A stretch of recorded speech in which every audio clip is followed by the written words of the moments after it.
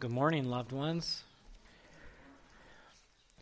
If you would, please turn in your Bibles to 1 Corinthians 15. I'm going to be in other passages, but 1 Corinthians 15 is where I think the majority of my sermon is. If I brought the right sermon. So, thank you, everybody that read. That was awfully nice, and what a great passage in Luke where these men's hearts burned when Jesus was talking with them. And wow, I mean, what a testimony that I hope we can have those moments that when we read the Word, that our hearts just, they burn. We feel that Christ is conversing with us. And and thank you for breakfast.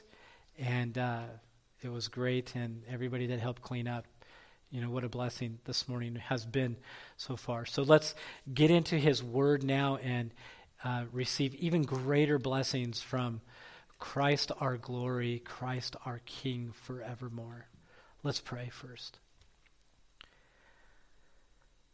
Father, thank you for Christ. Thank you, Father, for all that He has done for us. For we've seen, as He talks to His disciples, His body given for them, the blood of the new covenant. We've seen His triumphal entry into Jerusalem on a donkey, where He comes in to make peace with you for us. We saw Friday the glory of His crucifixion as He is the Passover lamb. And today, Father, may we see Him as our glory, our hope of glory, the resurrected King. So, Father, please open our eyes, open our ears to hear your word, Lord, that you may be glorified in every way. Father, please let your Spirit fall upon us, that we would see Christ much clearer today.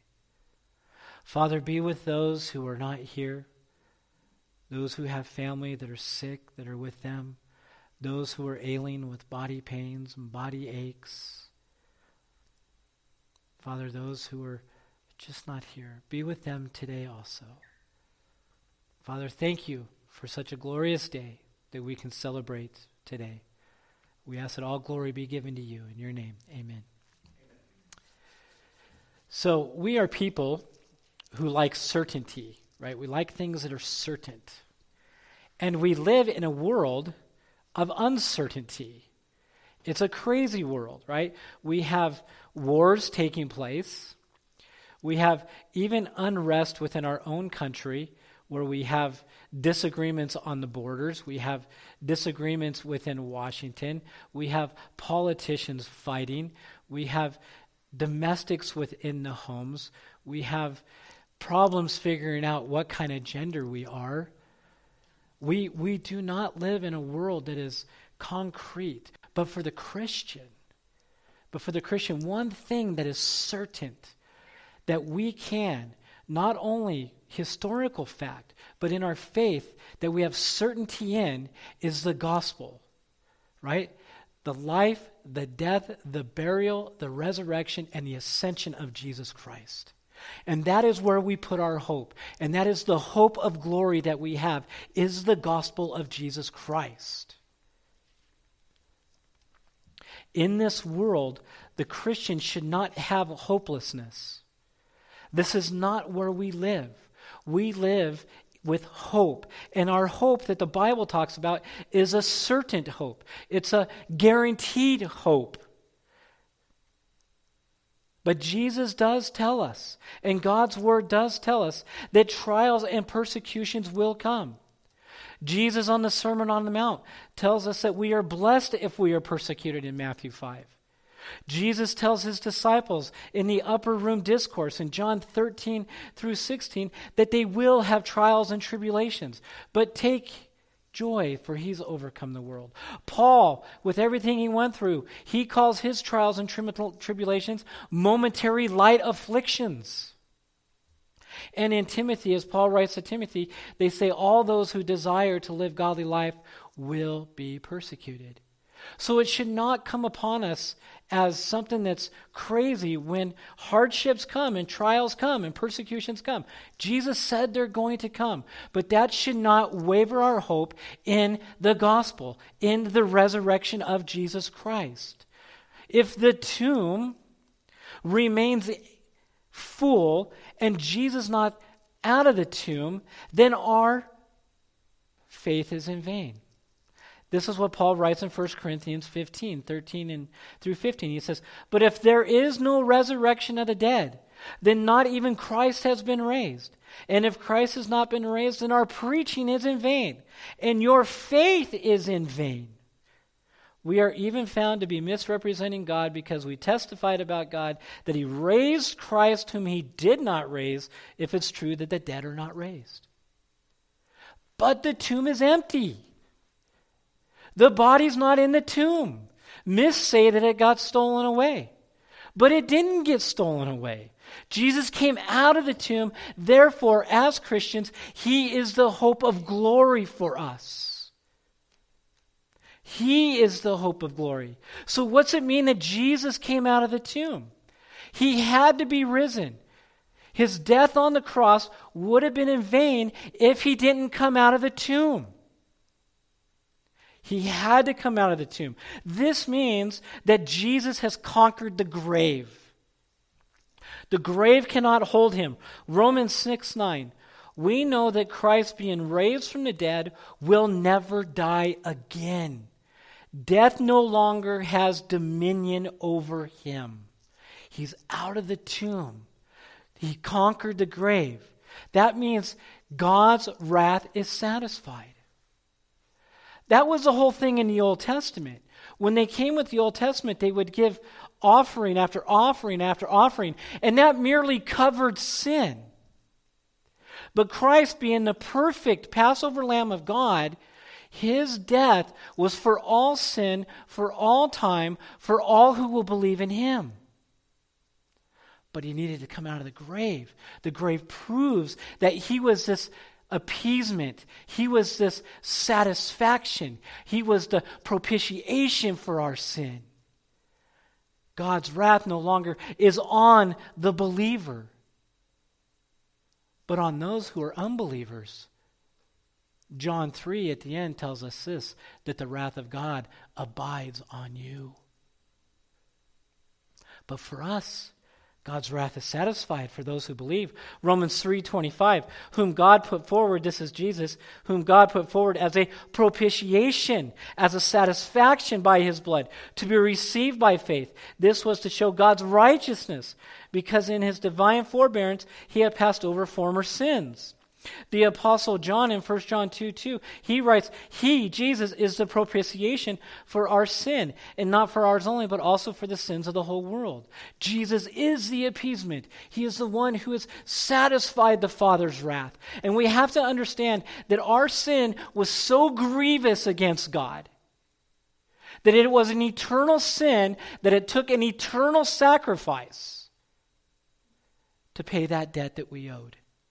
We could never pay it. We could never pay it. So Jesus not only conquers the grave, he doesn't only satisfy God's wrath, but he is a living Savior.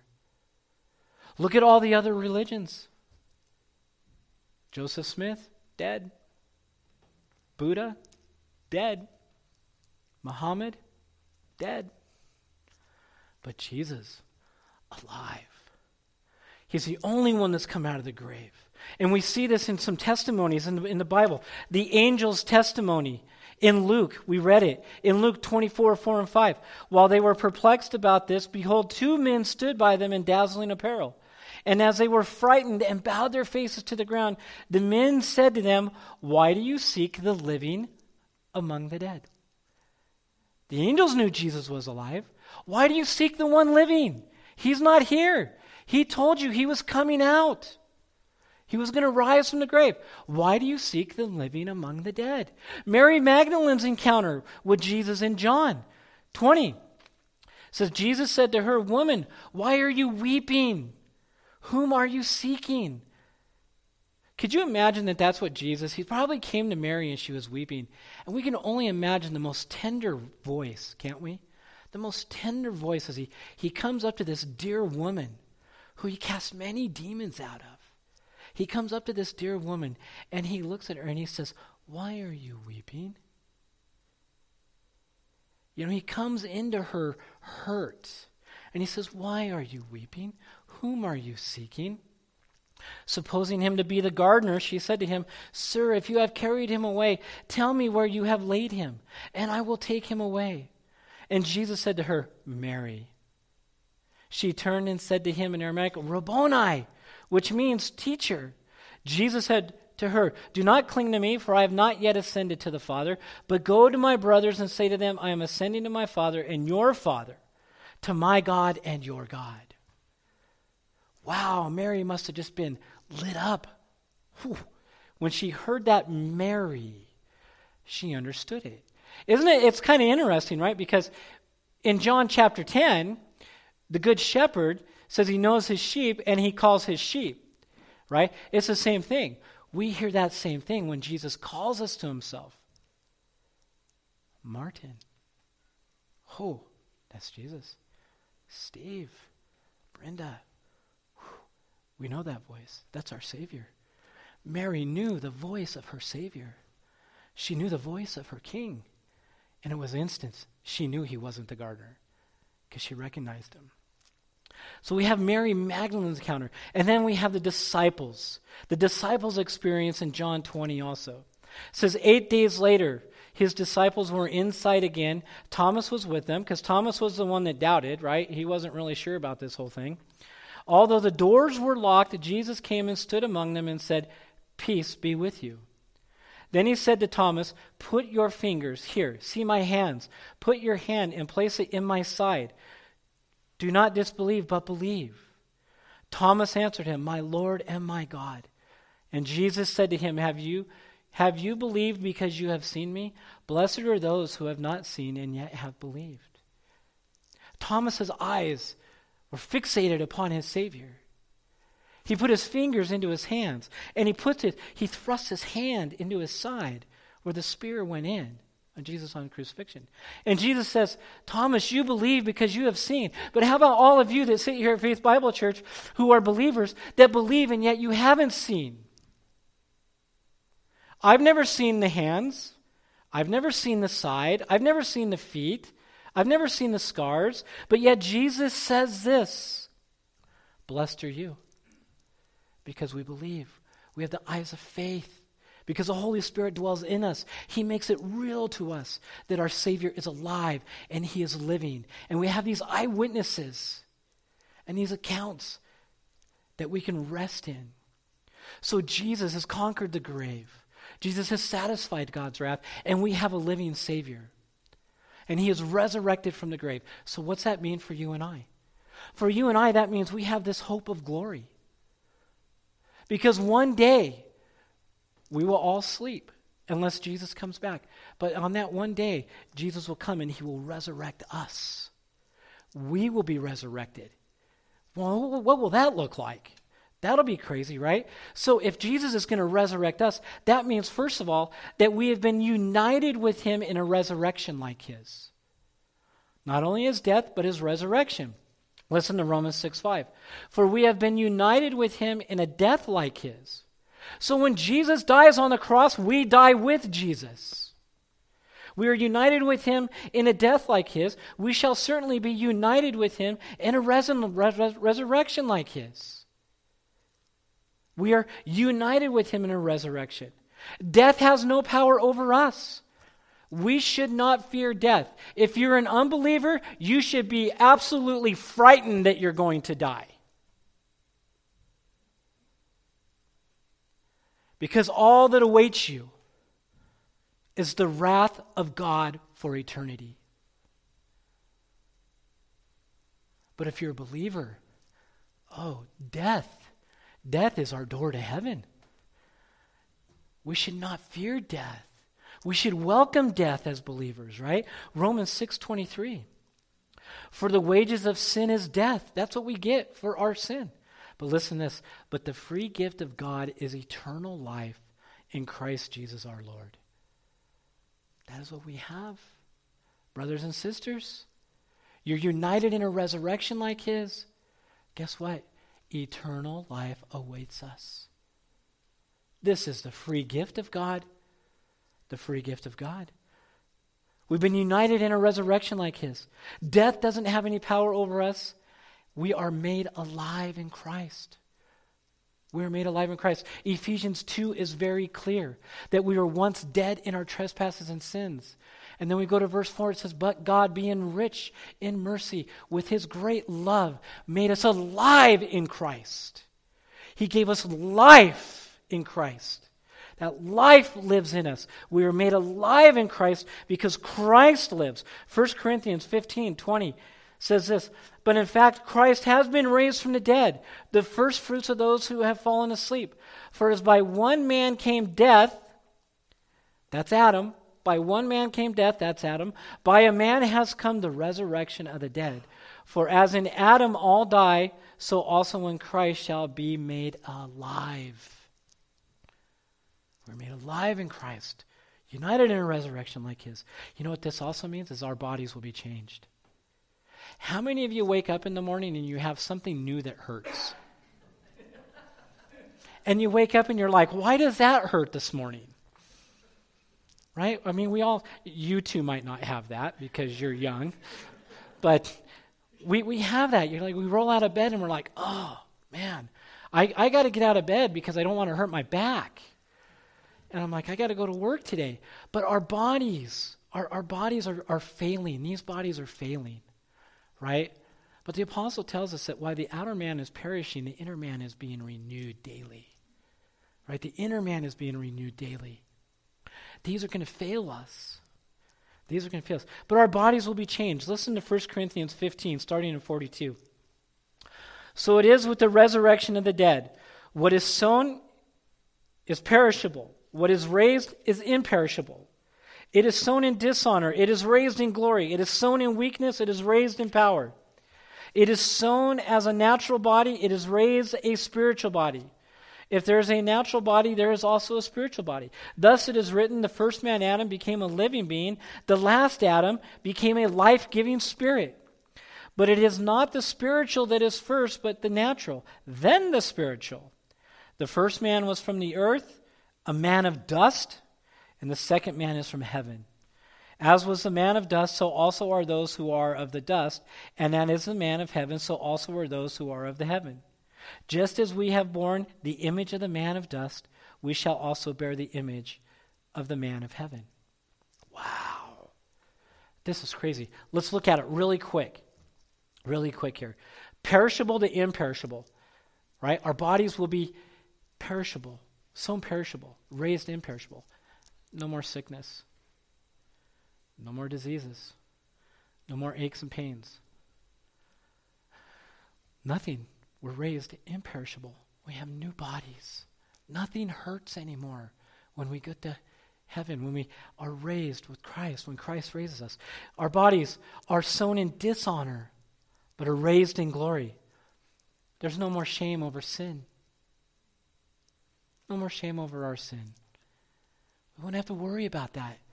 Right? Remember a couple weeks ago when I said when Jesus dies on the cross, he takes the power of sin away, and he takes the penalty for sin away. But see, when we are raised, when Jesus raises us in the resurrection, we will have no shame over sin, because you want to know what? The presence of sin is no more.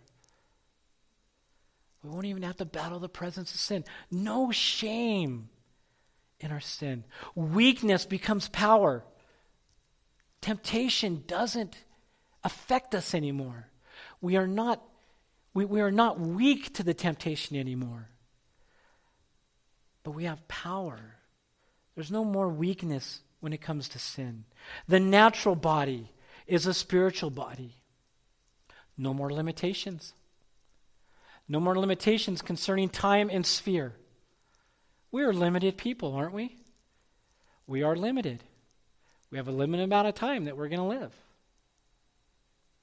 But when we have eternal life, we put on the spiritual body. Imagine the spiritual body. This spiritual body will be able to take in the waves of God's glory every time it comes. We'll be able to take that in. We can't take that in now. I mean, even Moses, right? Moses, when he says, God, show me your glory. God shows him his backside of his glory. Because you can't look upon my glory and live. But in the resurrection, when we're home, when we're in heaven, we will have bodies that will be able to take on this glory as wave after wave after wave of that glory comes to us. We'll be able to see it because we'll have spiritual bodies. This is what that means. We will bear the body, the image of the man of heaven. And that is Jesus. Now, what will that look like? I don't know. I haven't got a clue what it'll look like. Not a clue. But we can get not even an idea, but we're going to read these verses anyways. So Philippians 3, 20 and 21, this is what Paul says. But our citizenship is in heaven, and from it we await a Savior, the Lord Jesus Christ, who will transform our lowly body. Right? That word lowly can be translated vile. So he's going to transform. We know this much. He's going to transform our lowly bodies, our vile bodies, our sinful bodies, this natural body that we got from Adam, that we inherited from Adam, from the dust. He's going to transform that body to be like his glorious body by the power that enables him even to subject all things to himself. And in 1 John 3, he says this, so what kind of love the Father has given to us, that we should be called children of God, and so we are. The reason why the world does not know us is that it did not know him. Beloved, we are God's children now, and what we will be has not yet appeared. But we know that when he appears, we shall be like him because we shall see him as he is.